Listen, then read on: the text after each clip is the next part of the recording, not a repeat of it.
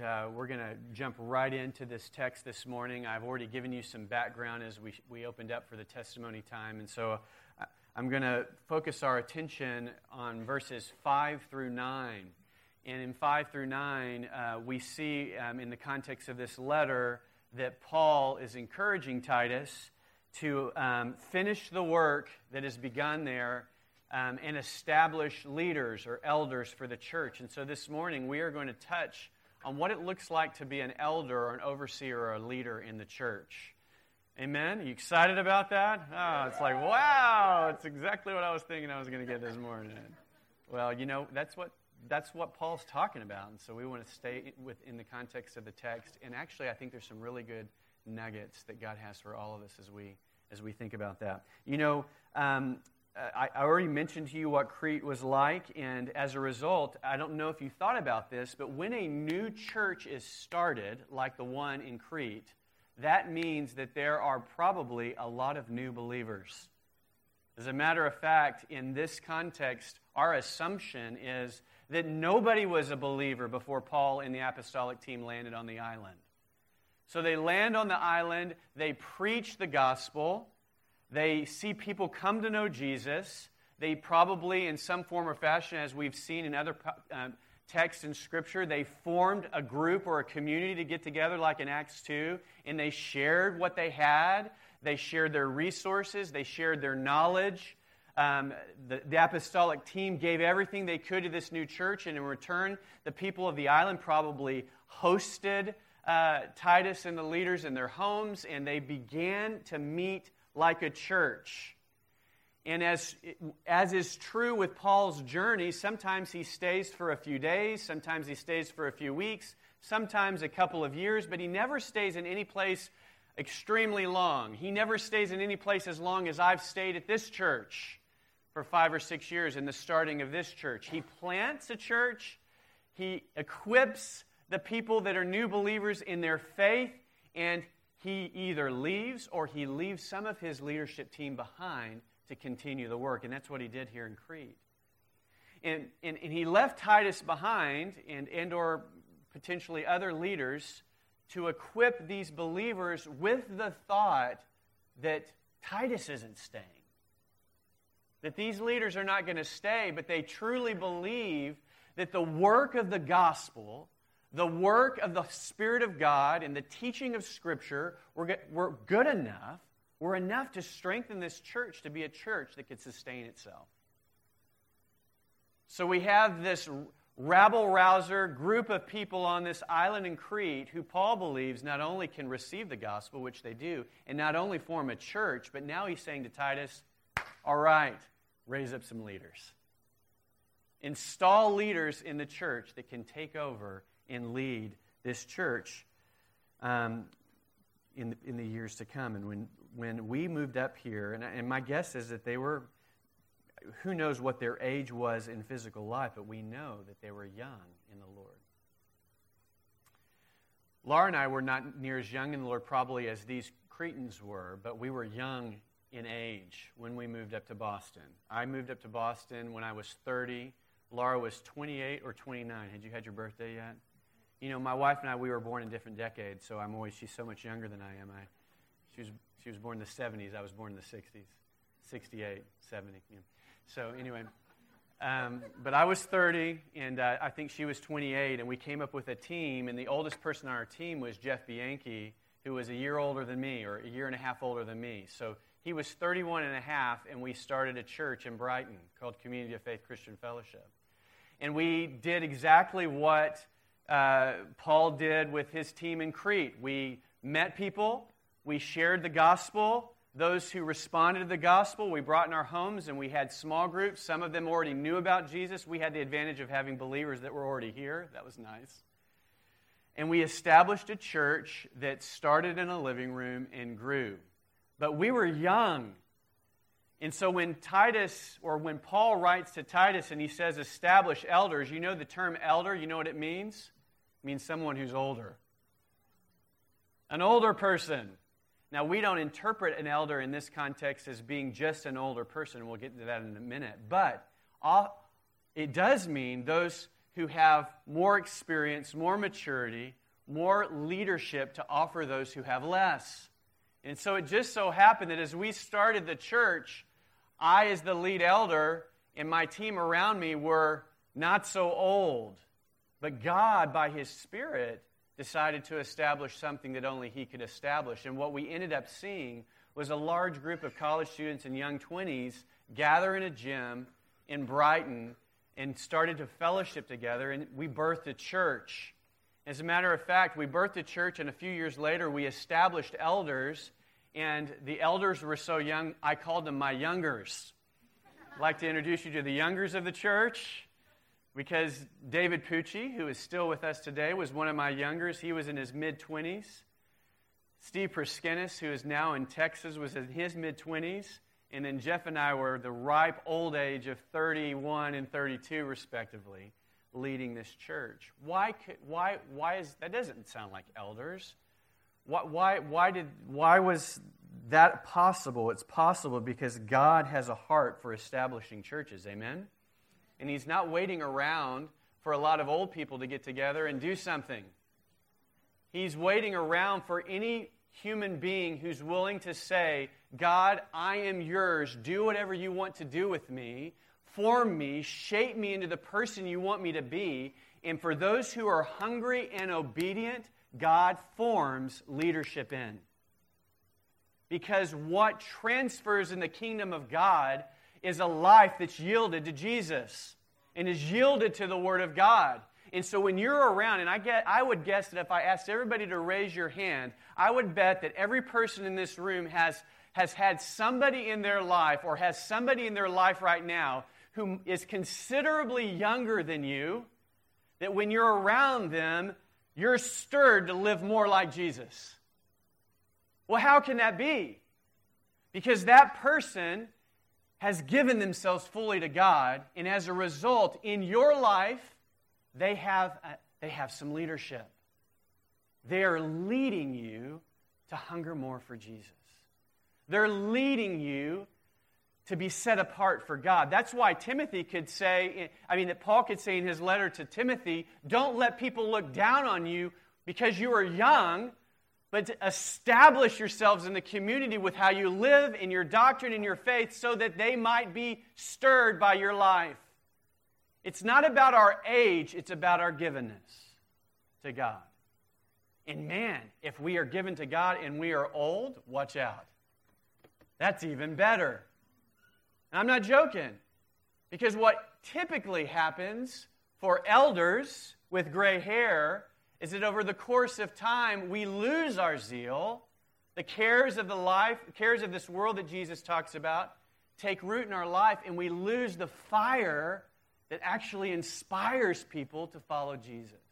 So that when we find somebody who's older, somebody in their 40s, graying like me, in their 50s, in their 60s or 70s, and they still have a twinkle in their eye for Jesus, are we impacted by their leadership of life that they've exhibited? There's a joke in our family about this man that I met who was in his 70s, who was a teacher in the Newton School District. He was a math teacher, and I met him, and he shared his story with me about how he was saved as a 20-something-year-old at MIT.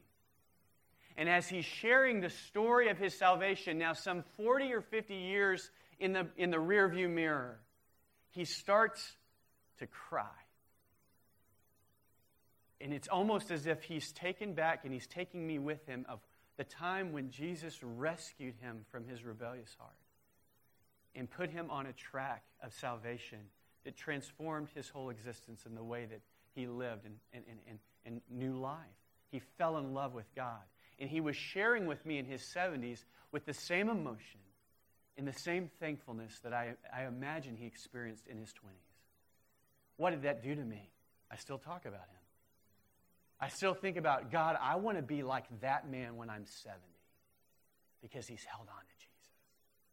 I want us to reorient ourselves about what it looks like to be a leader and an elder in the church. Are there some giftings that come along with being an elder? Yes, and Paul addresses those things. But you're going to find out as you read Titus this morning that almost everything about being an elder has to do with the character of the man or woman of God that's responding to him. That as character is formed, the character of God is formed in us, we can't help but lead with our lives. But when we don't allow His character to be formed in our life, then we lead in the opposite direction, don't we? We move people away from God. And so I would say that as we think about this challenge to be an elder this morning, as we read through it, that we'd say this is for all of us. As a matter of fact, 1 Timothy 3 says this, and if someone aspires to be a church leader, he desires an honorable position. So it's not wrong for you to say, hey, I want to be a leader in the church, because that's honorable. And because what that really means, if God puts you in a place of leadership, and we have so many opportunities to have formal places of leadership, but it's not just about formal leadership. It's about how you lead with your life and how people are impacted by your life. If you rise to be a leader or an elder in the church, it's because you've given yourself over to the life of Christ. Read with me in verse 5. Paul says to Titus, I left you on the island of Crete so you could complete our work there and appoint elders in each town as I instructed you. An elder must live a blameless life. He must be faithful to his wife, and his children must be believers who don't have a reputation for being wild or rebellious. An elder is a manager of God's household, so he must live a blameless life. That's the second time, by the way, that he talks about a blameless life. He must not be arrogant or quick-tempered. He must not be a heavy drinker, violent, or dishonest with money. Rather, he must enjoy having guests in his home, being hospitable, and he must love what is good. He must live wisely and be just. He must live a devout life, a disciplined life. He must have a strong belief in the trustworthy message he was taught. Then he will be able to encourage others with wholesome teaching and show those who oppose it where they are wrong. So Titus has been given the challenge to complete the work and to appoint elders. And completing the work might be what we learned from Brian last week of continuing to disciple and equip the people in the knowledge of God that leads to a godly life. And it also, I think, has to do with him establishing a leadership base or a team that he could leave with the Cretans so that he could move on to the next thing that God has called him to. So completing the work by establishing leadership in the church. We've already talked about what an elder means and what that role, what that definition is. But I want to say this, that if the church is going to be healthy, and continue to stay healthy, it needs to continue to see leaders emerge that are equipped and godly in how they live. It's a prayer that we pray every day as a church staff. It's a prayer that we pray every day as a team of leaders in our movement. God, would you have such a deep impact on the people in our churches that they are given to a fullness of life day in, day out that's yielded to you. May they be so excited about you, Jesus, that they can't contain their love for you, and that they would preach the gospel through word and deed, and that they would help others live for God in their life. We in different ways, we pray that. I pray that all the time. God, would you continue to raise up harvesters, leaders for the harvest? The statistics in Boston are that 3% of people in Boston are active Christians. I don't know where these statistics come from. I'm not a statistician, so I have no idea how they get that number, but that feels right to me.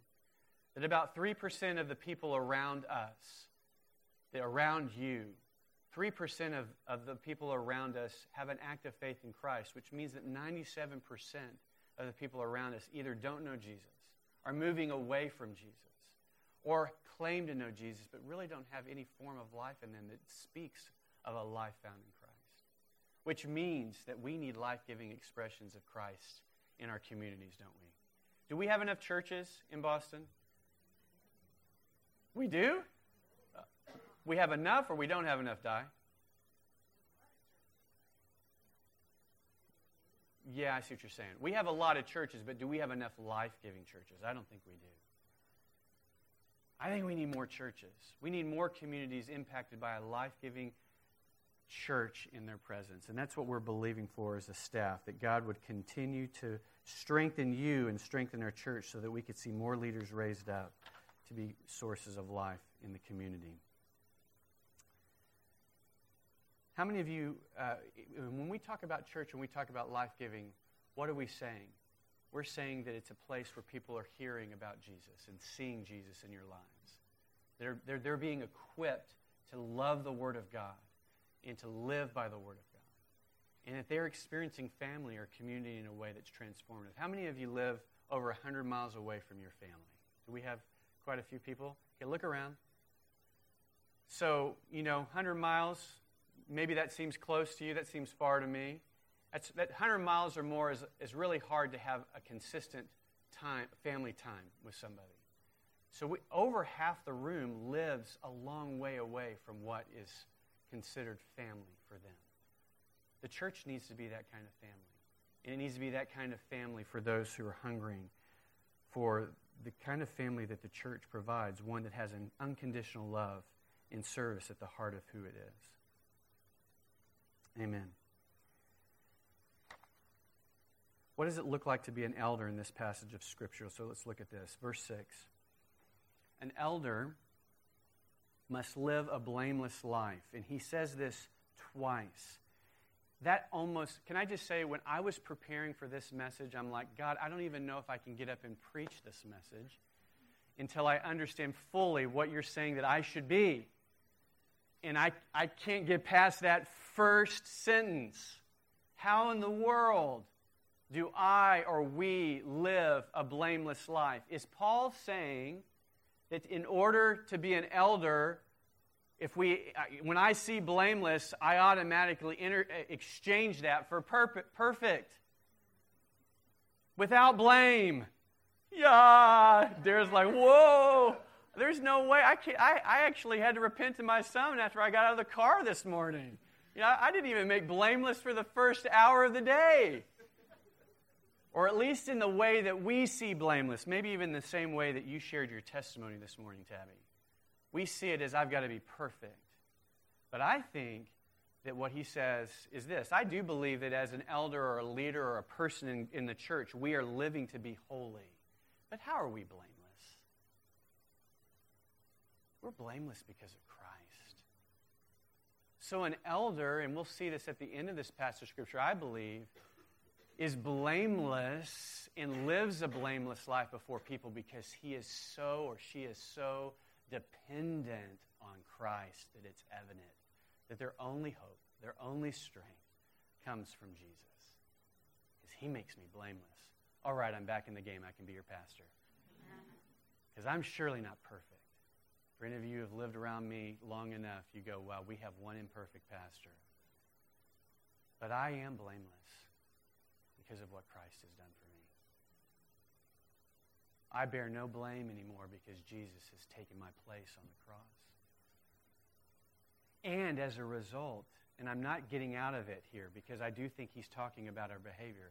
As a result, out of my thankfulness and my desire, I like to say this, I'm always falling towards Jesus. I might be running at times, but sometimes I'm just falling, Dara, in the general direction. Do you understand what I'm saying? I am falling towards God, but I can tell you in my greatest days or my worst days, I am calling out for the grace of God to help me because he's the one that makes me blameless. He must be faithful to his wife, and his children must be believers who don't have a reputation for being wild or rebellious. So here we go again. I was like, Lord, man, this is tough. I mean, how many leaders are there out there that actually, if we take this for what it's saying, actually do this? Faithful. I'm faithful to my wife. I've never had an affair. I've never cheated on my wife. I love my wife dearly, but am I faithful to her every day of my life? Absolutely not. I'm a jerk half the time. All the vows that I prayed and communicated to my wife, many times I break my vows in the way that I communicated that I was going to love her. I don't love her in the way that I should love her all the time. and I'm not faithful in that way. But I am faithful to her, and she to me, because of the work that Christ has done in our life. Because I believe that, again, we lean and depend on Jesus. And He is the center of our hope and our existence, and even in our mistakes, and even in our anger, and even in our conflict, that at times is godly and sometimes not godly. We call out to Christ, and we say, God, would you help us be good lovers of one another? Would you help us to forgive one another? Would you help us to bear with one another? Lord, would you help Laura to bear with me so that we can remain faithful not only in our deeds but in our hearts towards one another? Can I tell you this? I believe that faithfulness, if you are a two-spouse family and single parents, you can remain faithful to the Lord and create this environment just like a two-spouse family can. But faithfulness, if we were to look at that passage of Scripture again, faithfulness to one another creates the opportunity for our kids to live godly lives unto Jesus. The very first thing that kids are looking for in a marriage in their parents is, if they're going to follow Jesus, is, yeah, they talk about loving Jesus, but do they love one another? Can I hear an amen?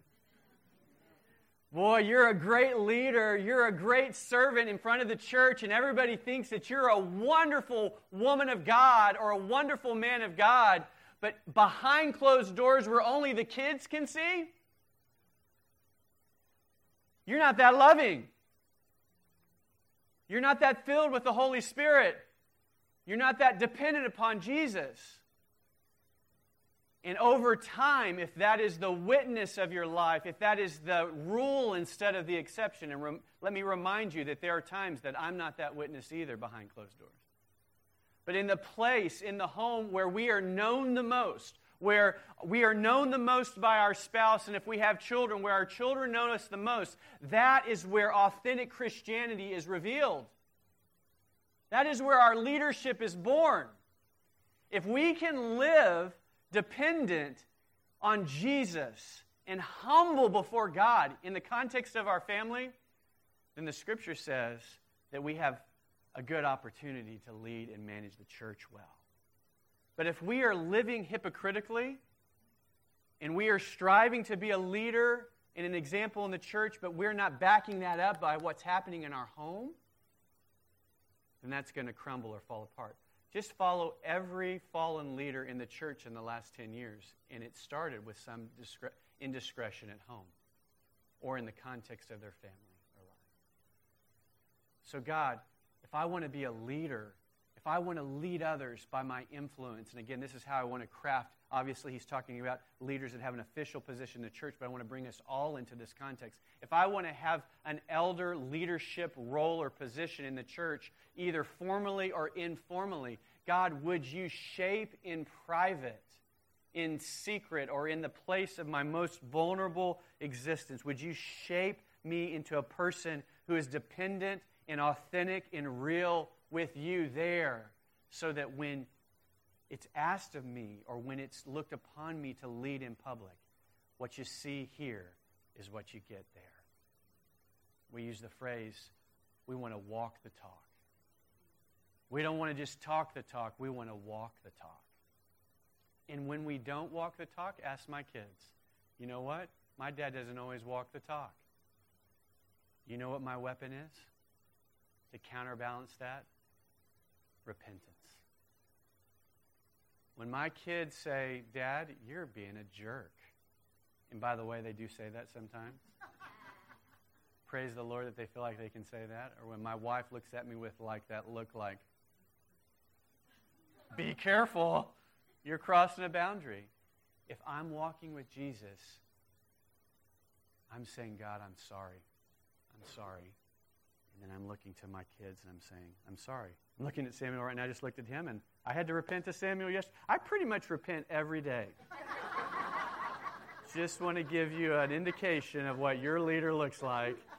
I looked at Samuel, I'm like, yeah, I just had one of those situations with Samuel yesterday in the kitchen.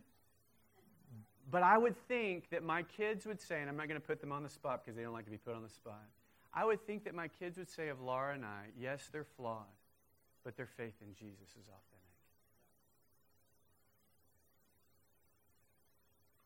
That it's our desire to depend on God.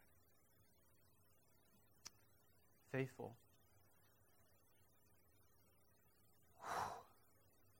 You know, one of the things that with fear and trembling, when people come and talk to me as a leader, they say one of the biggest witnesses that you have is your kids. And I always say, well, I haven't written the book yet. Still got a 5-year-old. And I haven't.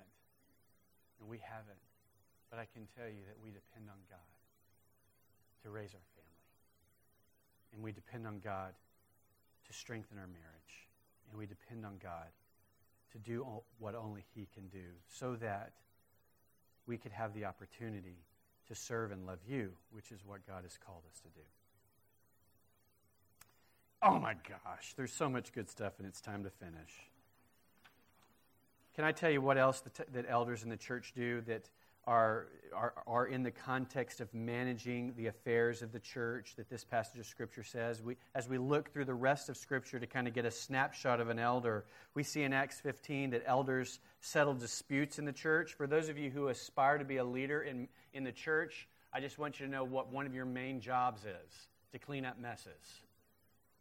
Right? We are in the job of getting ourselves in the middle of messes and trying to bring the grace and the love of Christ in the middle of them, and wisdom, sometimes a rebuke, to help people in conflict. We also see in James 5 that the elders pray for the sick. And I don't think it's saying because the church doesn't pray for the sick. I think that in the context of James, when it says, is anyone sick among you, let him call the elders of the church, to pray for the sick so that they may be healed. I think that what God is saying is, I want to heal people in the church. I want to see the sick be healed. And one of the primary purposes of an elder is to lead out in the place of faith, to believe that the God of miracles can heal the sick in the church. We want to see more people healed because we're praying for more people, because we believe that is part of what God has done. We are in a process, by the way, of beginning to establish elders here at the River. We have an advisory board that's been operating as elders, and that's myself. When Charlie was here, he was one of the elders, but Brian Marcioni and David Pucci are part of that team, and we're going to officialize these advisors as elders and also probably invite some more people into the eldership team.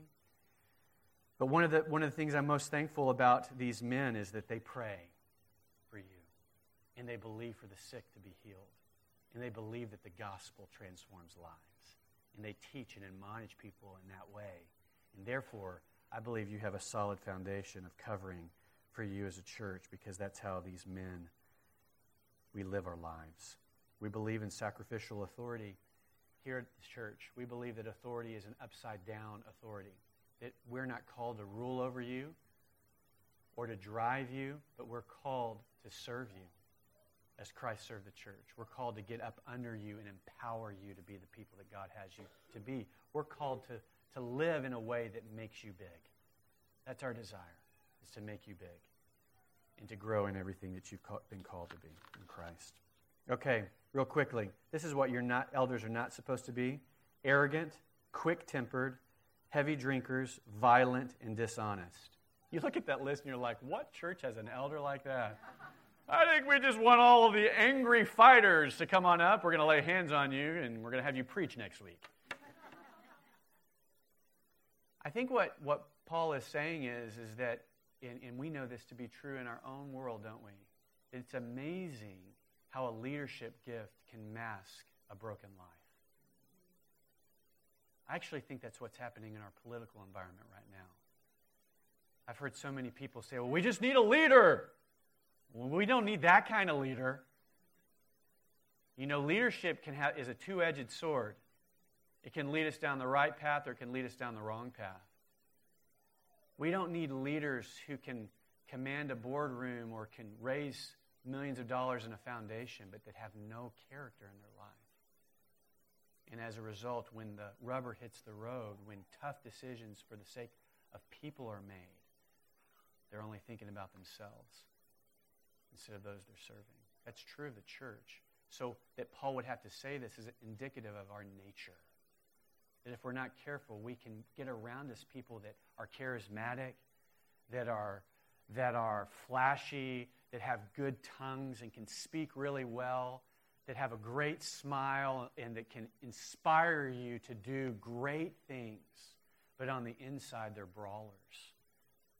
They're drunken people. They don't have any discipline.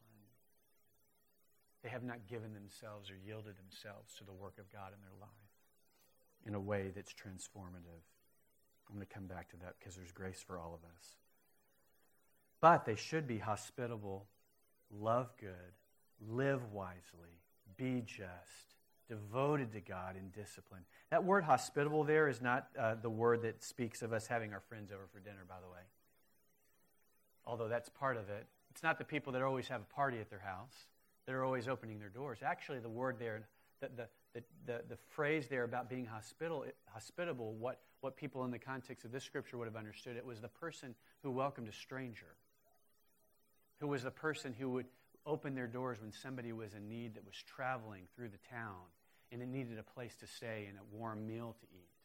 That they would take in people unknown because they trusted that God would not only want them to love people in this place of need, but that he would care for them in the place of safety or protection or the unknown that comes with strangers.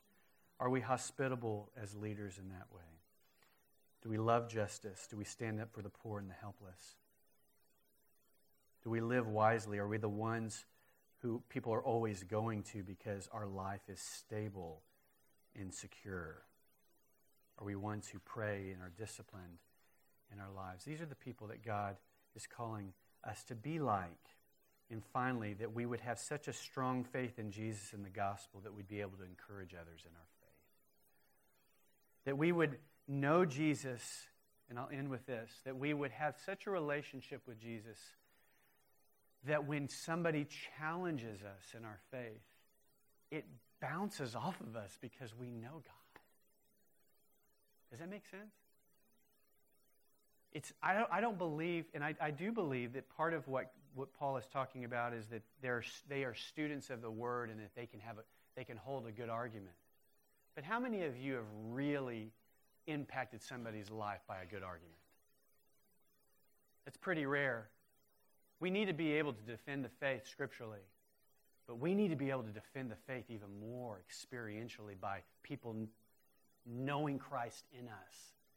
That when they encounter us, that not only do we have the knowledge up here, I'm not saying it's not good, but it's not just enough to have knowledge up here. Paul actually says this kind of knowledge puffs us up.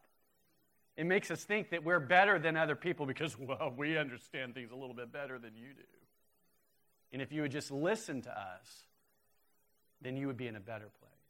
No, that's part of it, but this has to be connected with a knowledge of God that is born out in the way that we live our lives, in the way that we express love to one another, in the way that we encourage one another, so that when somebody is in our life and they say, I don't know if I love Jesus, or I don't know if I want to know Jesus, you're like, you don't want to know Jesus.